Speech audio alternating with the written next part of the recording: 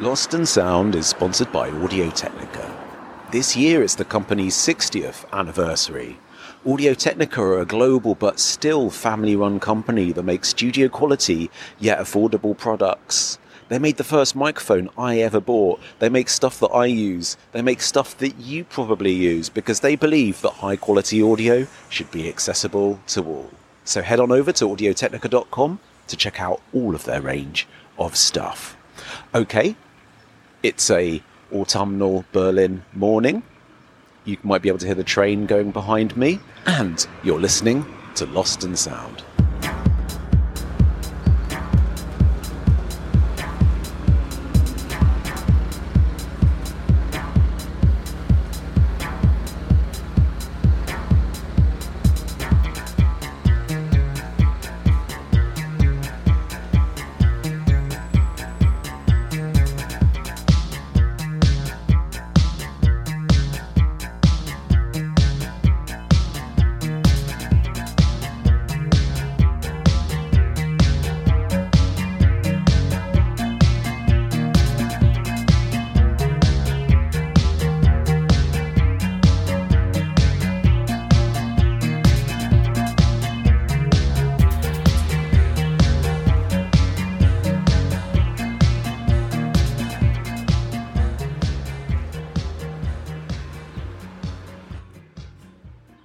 Hey, how's it going? I'm Paul Hamford. I'm a writer, an author, and a podcaster, and welcome to Lost and Sound, the show where we meet the innovators, the outsiders, the mavericks, the artists that do their own unique thing, and we talk about life and the things that inspire us to make the things that we make. Previous guests have included Peaches, Jim O'Rourke, Chili Gonzalez, Letitia Sadier, Ghost Poet, Cozy Fanny Tutti, Nightmares on Wax, Mary Davidson, Jan Tiersen, and so many more. And today you're going to hear a conversation I had with Steffi. Head on over to my Patreon at patreon.com/Paul Hamford if you want to support the show. And my book, Coming to Berlin, Global Journeys into a Club Culture and Electronic Music Capital, is available now on Velocity Press. Okay, I hope you're having a wonderful one, whatever you're doing. I've got a bit of a sniffle today. I've got my first actual proper cold since the pandemic. It's not COVID. I've been doing the old antigens, and it's just an old school classic retro style cold, loading up on the ginger and lemon. So I apologise if my voice is a little bit blur and I scoff this bit up a bit. But today you're about to hear a really flowy, warm chat that I had with Steffi, DJ, producer, label owner. In the world of electronic and club music, Steffi is like a swan that seems to glide intuitively with grace in her own way, avoiding so many of the trappings of what could be a superstar DJ lifestyle and reputation, for just channeling in on intuitive creativity and quality. Her career goes all the way back to growing up in the Netherlands of the 90s when she started DJing. Along the way, her fluid style combining techno, house, and her productions have become increasingly more adventurous of late. Along the way, she's become a member of the Osgood family and one of the few DJs equally at home playing both Berghain and Panorama Bar. She's just released her fourth album, The Red Hunter, which is why we had this conversation when we do, and we talk about this album quite a bit and how it relates to her journey and her transformation since beginning DJing in the 90s. It's a rhythmic and subtle record, and it's the first record to be released on her new label Candy Mountain, and she recorded it in Portugal, where I was having this conversation with her from. I'm in Berlin. She's in Portugal. We did the little zoomy thing. She doesn't do all that many interviews. And she kind of, as I sort of mentioned, she's very careful about avoiding a lot of the trappings that a DJ of her stature could easily do. So I was super honoured to have this conversation. It was a very nice, warm experience talking with her. And I hope you enjoy it. Thanks so much for speaking with me. Yeah, of course. Thank you for having me. Oh, it's an absolute pleasure. It's an absolute pleasure. How are things with you at the moment? How's it going? You're kind of quite excited about all of the stuff you've got coming up. Yeah, it's a busy time because I'm self-releasing this one, and I kind of underestimated the amount of work that comes with the whole production process and getting everything right, and especially after the pandemic, so many things have changed and so many new things that you have to, pay attention to. And normally when I write an album and I'm giving it to the label, there's a period of time where you can rest, and then the promo starts, and then it gets released. And now it's just like writing, putting it in production, doing the promo, and then it gets released. So it's kind of like, oh, okay. It's nice to be ambitious, but sometimes you're shooting yourself in the leg, Yeah, and so I mean, do you find like you're quite good at putting the different hats on? Because I mean, even within the realms of producing an album, there are different hats that you kind of go through over the process, aren't there? From kind of the loose ideas to sort of like becoming like the editor and the producer, sort of more like producing the sound. Do you find that those kind of transitions easy? Well, like I've always been doing like a lot, you know what I mean? Like DJing, and then the record labels, and then producing started to become like on the high scale level, and I think this is the first time I kind of realized, wow, it is quite interesting to see right after pandemic how the pace has changed, and then you're picking it back up, thinking you've got the same kind of energy and the same kind of vibe as before 2020, and then I actually realized like, ooh, I'm actually really putting a lot on my plate, which is interesting when it comes down to a learning process. But sometimes we tend to forget. It's nice for me to have all these tentacles, the label, the production, the DJing, all that kind of stuff. But sometimes it's also like, oh, when you're moving on in life, that it's also okay to maybe ask for some help or just like make different decisions. But it was a dream to self-release, and it was also part of the studio being set up here in the countryside and connecting to a new concept. But I just realized, like, being back on the road after a 2-year break and doing all these DJ gigs and live shows at the same time, it's like, okay, like, woo, Yeah, it's interesting what you're sort of saying about like the kind of the pause and the break of a year or so that we had, and because we all changed in our own ways, and how did you feel that you changed viewing it now, kind of coming back to the touring and the releasing?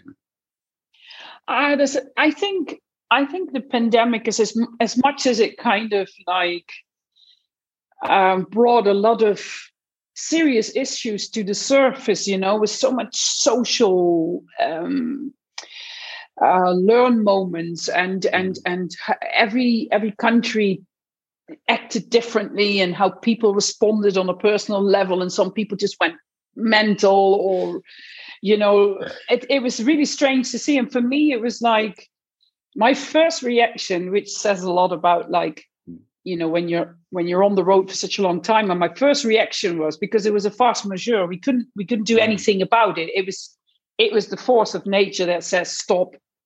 And then, like, and I was like, oh, that's like getting a free day of school kind of thing, I was like, oh, that's not too bad. But because I didn't know how severe it was going to be and the impact that it would have on the less commercial music scene, like I think from the whole narrative, the commercial side moved on and implemented new kinds of music styles that we might or might not agree on.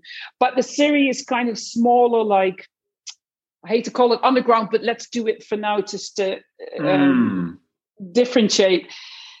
They got such a lot of like, such a massive like smack in the face from it that it was pretty hard to see that some people just had to give in. But for myself, going back to your question, there was so much that I could reflect on. I put a lot of love in my labels, which was nice to do, to really sit and connect with new artists and check out what everybody was doing. And also on a personal level, it was really good to be in the countryside of Portugal, sit here, being surrounded by nature, and just go like, okay, this is a time where I can actually pause and reflect on so many things of the last couple of years. And I found it really, really healthy. But it was a bit hectic in the second year, where you were on start, stop. Gigs were happening, gigs were not happening. But like the period of time where you knew, like, we have to let this go. There was, when you surrender to a certain process that you can't really influence, it was really, really, I thought it was really healthy to having to narrow down, big learning moment, in my opinion. Yeah, I mean, a lot of people that I speak to say that first period was really, really healthy for them in terms of the slowing down aspect, like you described being in the countryside in Portugal as well.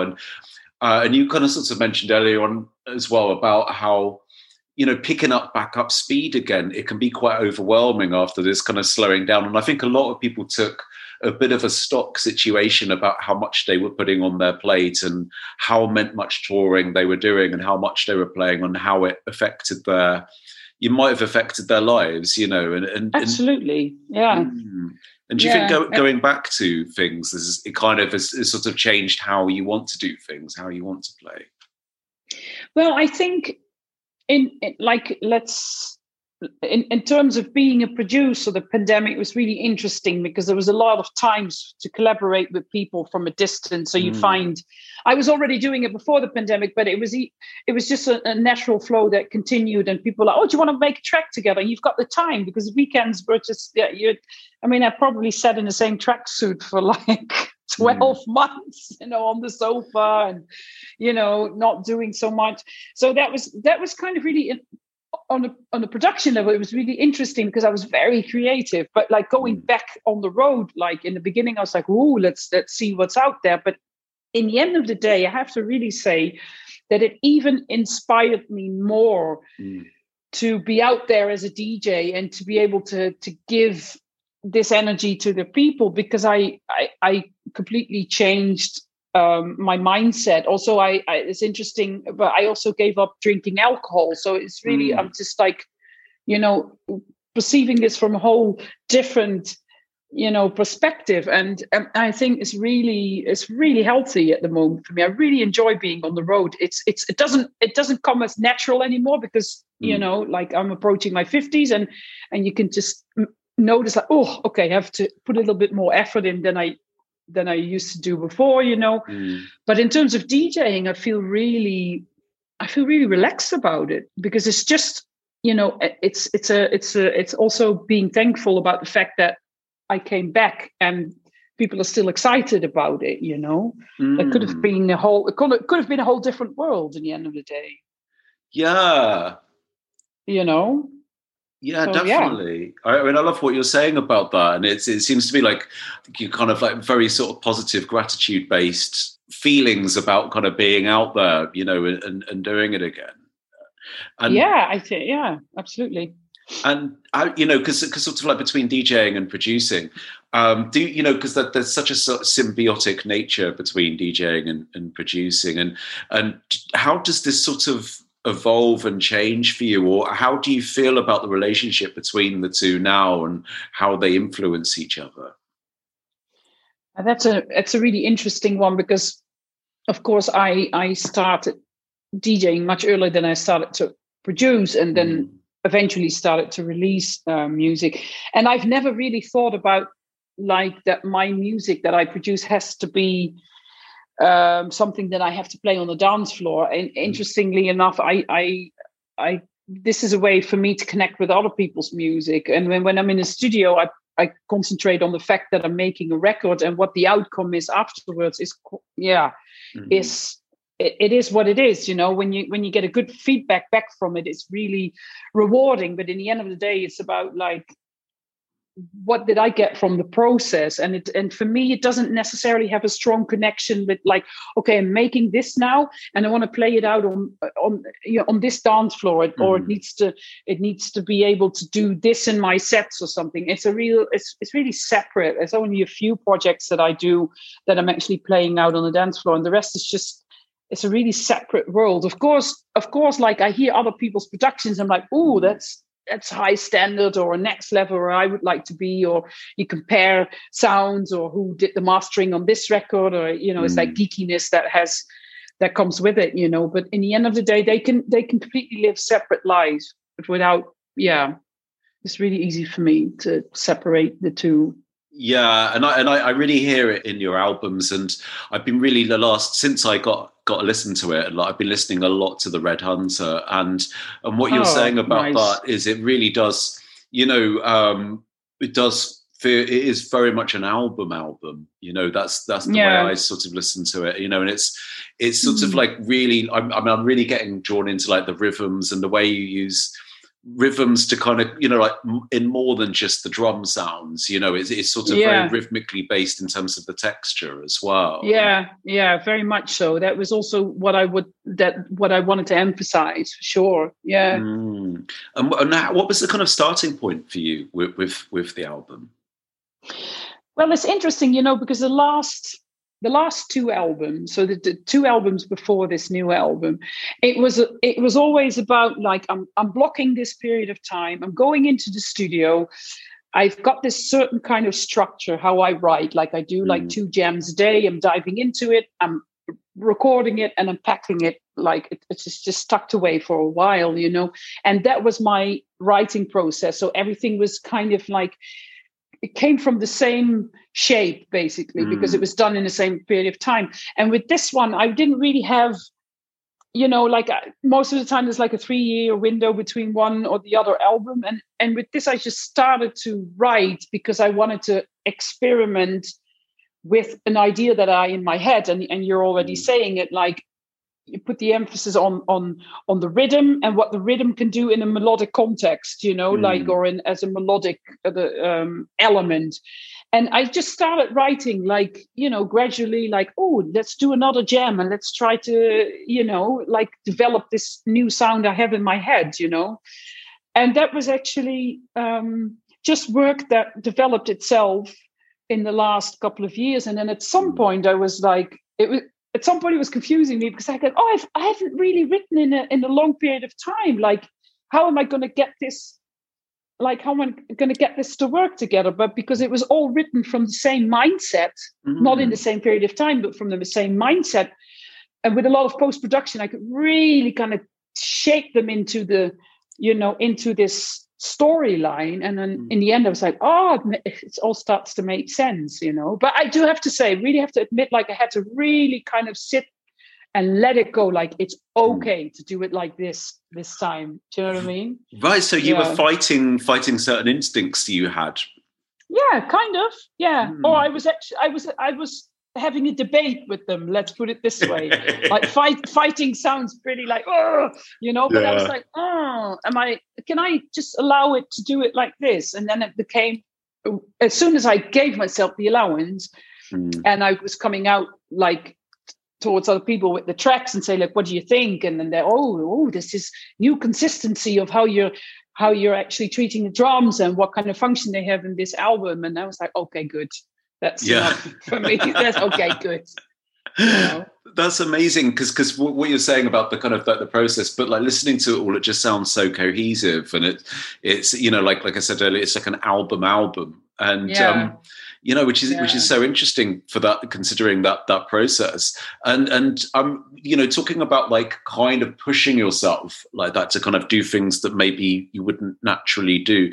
Do you have any sort of tricks, or like are there any kind of like outside of music devices that you go to kind of keep you on the level that encourages you to experiment and to sort of like know what your instincts are, really? Because I always get confused about what my instincts are telling me.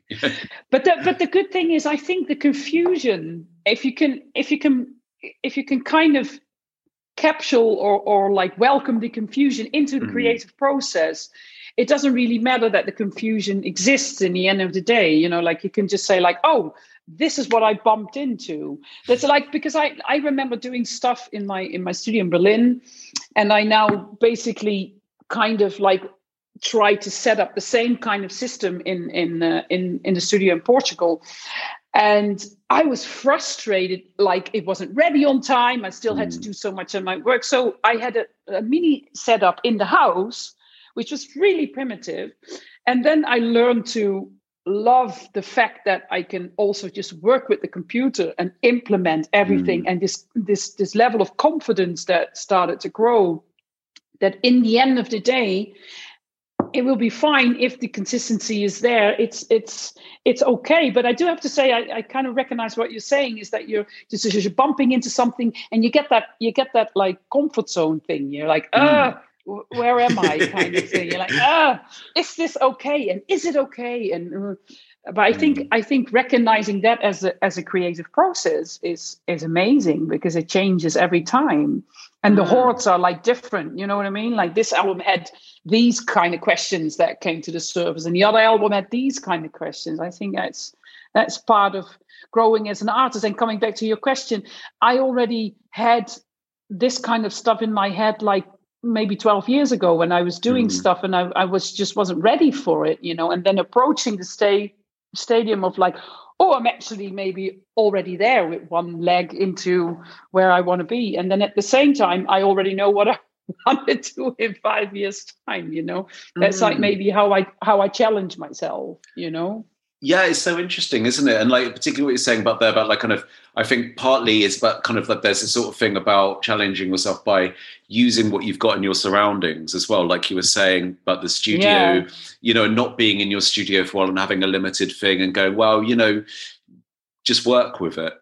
You know? Yeah, that's a very powerful kind of like being in the moment, mindfulness kind of thing, you know, like it is just simply not happening the way I planned it. Then I have to be in the moment and say like, well, what can I do? What can I do now? And that is powerful. You know, creative processes are so diverse. Like it's just such a reflection on where your head can be and the worries that you might have. And in the end of the day, then when you can switch off all the pragmatic questions and just go like, who gives a shit? You know? So I just ended up jamming here with a really minimal set, and then tucked it away. And after a while, I listened back to it, I was like, oh my Lord, like did that come out of this session? That's amazing, you know, and ended up rewriting it and reshaping it and reinterpreted it. It's interesting, really interesting. It's amazing how, it's really interesting. And that wouldn't have happened if you hadn't have gone, who gives a shit? Exactly. or it wouldn't have happened when I was, you know, pinning myself down that I have to have everything set up because it's such a great studio and half of it is maybe not working the way I wanted it. But it doesn't matter. Like, I think over the years, doing so many collaborations with different people, you know, I can clearly see what I've learned from working with that person, you know, and to become hybrid and not being afraid of like, oh, it has to be an outboard machine, but it can also be the computer. I think when you lose that fear of that you're able to work in any kind of environment. So if they would put me on a desert island just with my computer, I'm like, that's fine. You know, whereas I wouldn't say it 50 years ago, like, oh my God, no. Do you think when you were younger as well that there's more of a, I mean, this is just an entirely subjective question, really, like more of a wonder, that there's more of a definite goal that you're after with like a sound or Oh yeah. I think that you have your dreams. You want to be as good as this person or listen to that album, and that's amazing. And I think that the more you hang on to this thought, the more difficult it's getting, and the more stylistic boundaries you're creating for yourself. In the beginning, when my first two albums are much more like the classic kind of like house and techno style. And I already knew, like, at some point I want to let that go. And when I wrote the third album, it's like, this doesn't need to be about the dance floor anymore. I don't care. It's just gave me just like, oh, okay, do whatever, just go. And do you think it was important for you in terms of like thinking about this as a kind of a career, in the elements that we do have to think about things in a certain way like that, the first two albums had that house and techno to the fore because of your connection with DJing? Was that like your kind of, did you sort of view that as like your entry point into producing? I think also when I really started to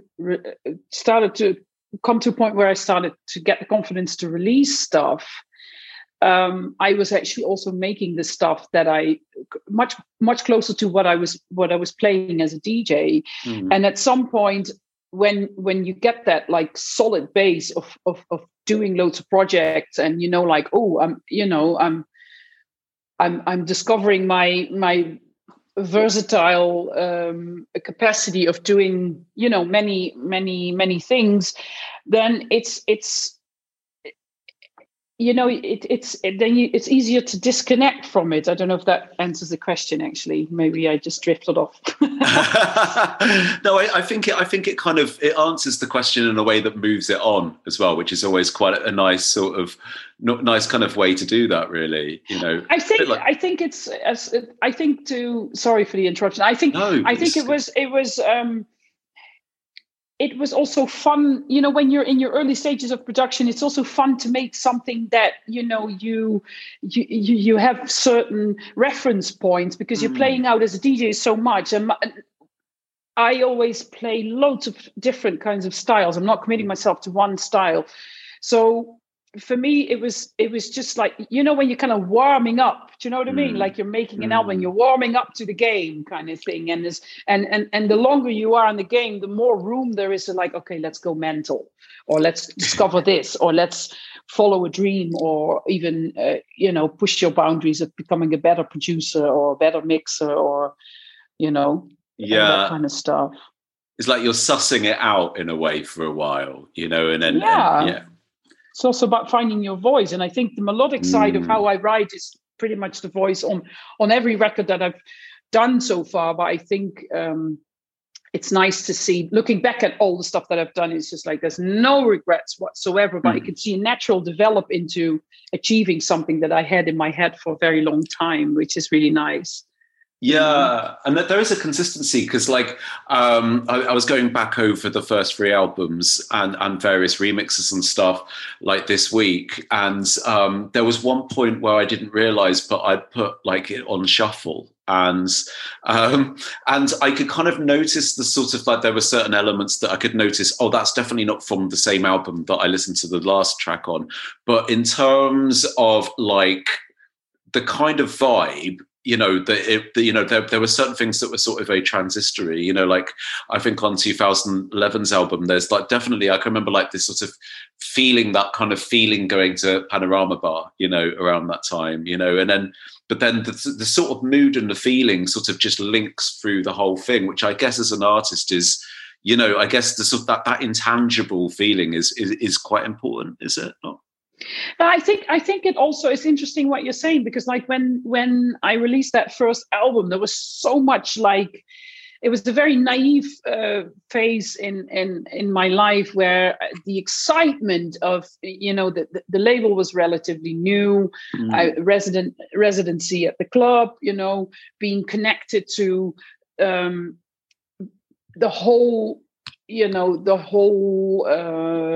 concept of what Berghain was doing at the time was, for me, was such a, oh my God, it was so utterly exciting that somebody actually thought I could actually do an album. It was also me saying like, hey, when am I doing an album? Which was a joke. And then they were saying that actually, and I think that really captures that period of time, like stuff we were playing. And I think every album kind of, I can look back and say, this is where my head was at. And this is why it sounds like this. And this belongs to that period of time, So it's very, I can see that very clearly, how it was linked to a certain period of time and what came with it, Yeah. So like a little bit like a kind of going back for a diary or looking at old photographs. Yeah, I'd say so. Yeah, I'd say so. Where now I can just like when I get a remix in or somebody asks me for something, I can actually open up a whole like so many different sides of the cabinet and say like, oh, am I feeling poppy today or am I going like completely like deep and it doesn't matter to me anymore. Like where maybe back then I wouldn't have had the same palette of choice, you know. So. That's interesting what you're saying as well. And you sort of mentioned the word poppy there. And, you know, you're as an artist, you've always been someone that's kind of, I get the impression, has kind of avoided certain trappings of like DJ lifestyle or the way, or like publicity. And, you know, you've always kind of been very focused on just making really great work and doing really great sets, really, and being very selective about how, you know, the integrity seems to be very, very, very high in everything you do, you know. And I want to know if how your relationship with that has changed over the years, you know, because obviously, you know, DJing culture, as you mentioned, during the pandemic has shifted as well a little bit, but it's also a little bit is very gentle. That's me being very gentle. Yeah, definitely. Yeah. You're very kind when it comes to this topic. But I was wondering what you feel about that now, really, or you know, are you more pro being selective, or? I think one of the, you know, when everything always comes in pairs, you know, duality or yin yang, like whatever you like to refer to. I think there's always a couple of voices at my table, the voices in my head basically have a discussion of like, yes, one side of me says like, I definitely need to be out there and people need to see what I'm doing because it's really important that like it gets, you know, transported across what I have to say. But at the same time, I'm also not so much a people's person. So it's not really for me to be out there with loads of people and to connect to people and hang out with people and have this social. And it really gets on my nerves like really, really quickly. So in that aspect, I have to also preserve my little bubble to be able to be comfortable with myself, you know. And when it comes down to the choices, it has, you know, like I've said no to a lot of things that like sometimes I'm looking at my second me going like, what the fuck did you just turn down, you know, like. And the other me says like, yeah, but you know what? Like if I do this in 2 years' time, like it won't make an impact anymore, and it pushes you in a corner where you don't want to be. Like when the first album got released, and there's of course a track with Virginia that became like a thing, like a dance floor thing that people really enjoyed, you know. There were many, many, many, many people knocking at my door. And this is 2010, 2011. I was in a whole different headspace and much more rebellious and probably unbalanced, you might want to call it. And it was like, oh, fuck everybody, just get off my back because you just want to copy of the same thing and I don't want to do it. Whereas people would approach me now for a project, I would just friendly decline and say like, hey, look, it's not something that I can connect to. Whereas then I was like, what do they all want from me? And I don't want to do this. And they all just want a piece of the cake and leave me alone kind of thing. Where after so many years now, I can really decide like, oh, this is coming, or, you know, on my path, like how do I feel about it? But still, I also really like to monitor what like longevity is a very big thing for me. And you can do it two ways. You can just do it the like more commercial way, and just the risk of like being put in a corner where you, in retrospect, have difficulties like getting out from. It's like, oh, I've just pushed myself into like a certain genre because I started to produce like this, or taking remixes for certain artists that like put you in a box, you know. And sometimes to say no keeps the steady flow a bit more stable, but makes you less rich in the end of the day. Yeah, it's interesting, isn't it? Because you have to work hard. Totally, it's funny, isn't it? And like, without hating to use a gendered expression, but there's that expression "king for a day, fool for a lifetime," which is a quite extreme version of like that idea of because I think everyone feels that in their own way of like it's like big on a game show and they're saying you could take the money now or or you can but it really is. And since virtual reality became such a big extra element next to life and sometimes even takes over the emphasis of real life, making that feel much bigger than it actually should be, because like the consequences are probably that we learn, we limit ourselves in how to learn how to communicate. It's a whole different world. And I think it's I always say about the last couple of years, it's like back in the day when I was young, guys wanted to be fireman and girls wanted to be hairdresser, or girls wanted to be a fireman and guys wanted to be hairdresser. It's of course now very, very different like period of time where this whole identity gets, the boundaries get pushed and there's much more room for people who want to think different. But what I'm trying to say is like now it's young kids want to be DJ because that's a cool thing to do. Whereas like when I was young, there was no DJ. There was a radio DJ, but it wasn't a DJ. So now there's people that want to be DJ, and preferably the short way up, the short road to success. No long and hard work, because that takes too much time, and time is very, very, very fast these days. And I think, that's something that for me now, coming back to your question, sometimes it's difficult to see that some people get a certain type of visibility where you're like, seriously? Like, what? Whereas you then have to go back to the core and think like, I'm doing this for me and not for anybody else. And it's confusing sometimes, but in the end of the day, when I'm delivering the stuff that I want to deliver, I'm like, oh no, you know what? This is actually okay. I just don't want to play any game that I don't feel comfortable with. So I think it's all at the moment very much a matter of how you get perceived by other people, and I couldn't see myself doing anything else than just it being about the music, because that's what it is for me, What you're saying about the core as well, like when we're talking about instinct earlier on, and like sort of going back to the core, I sort of get the idea, and I might be wrong, of like that's sort of like checking in with yourself as like, is this the right decision for me? Is this something that is tantalizing, but I just don't feel it's not going to protect me in the long run, or it's not going to protect the music and the art in the long run.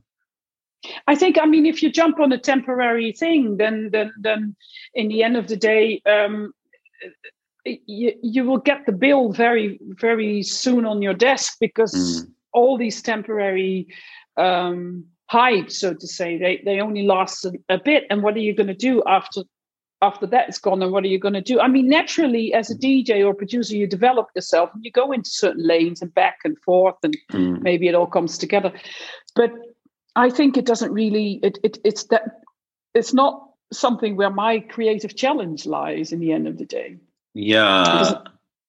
I also want to have 60 million plays on Spotify. I'm not going to deny that, but it has to be with something that I thought was worth my while, and not because I cater to a certain demand that is connected to that period of time, Yeah. And you kind of mentioned earlier on about the sort of 11, 12 years ago, the kind of telling people to fuck off kind of thing.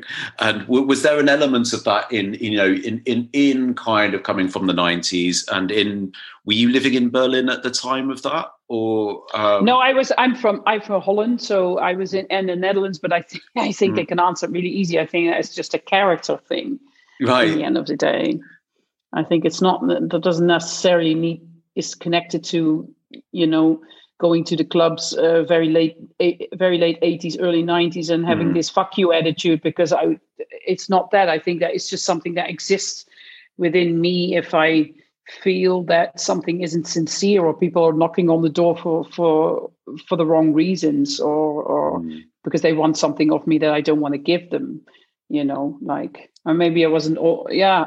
As I said, I'm just not a people's person. Well, you might not be a people person in that sense, but you're a people person in terms of talking and communicating and coming across as a nice person. So that's maybe more important, isn't it? Yeah, I there's also millions of people that have seen me not as a nice person, but like that.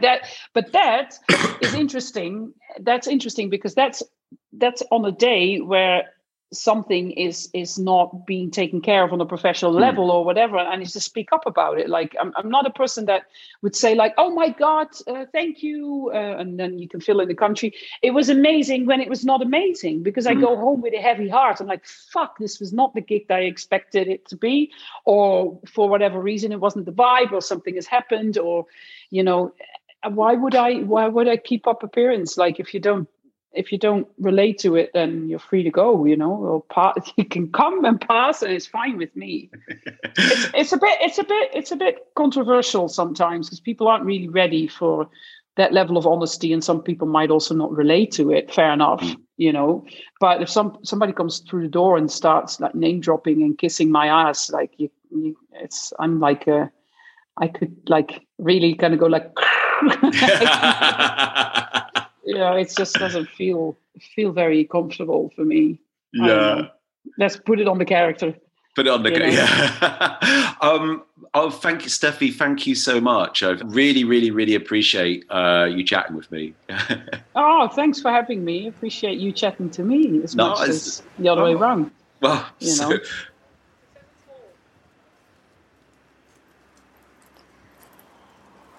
Okay, so that was Steffi talking with me, Paul Hamford, for Lost and Sound. And we had that conversation, I think, about a month ago now. It was, maybe late September. It's, what is it now? It's Halloween today. So when you're listening to this, it'll be just after Halloween, I imagine.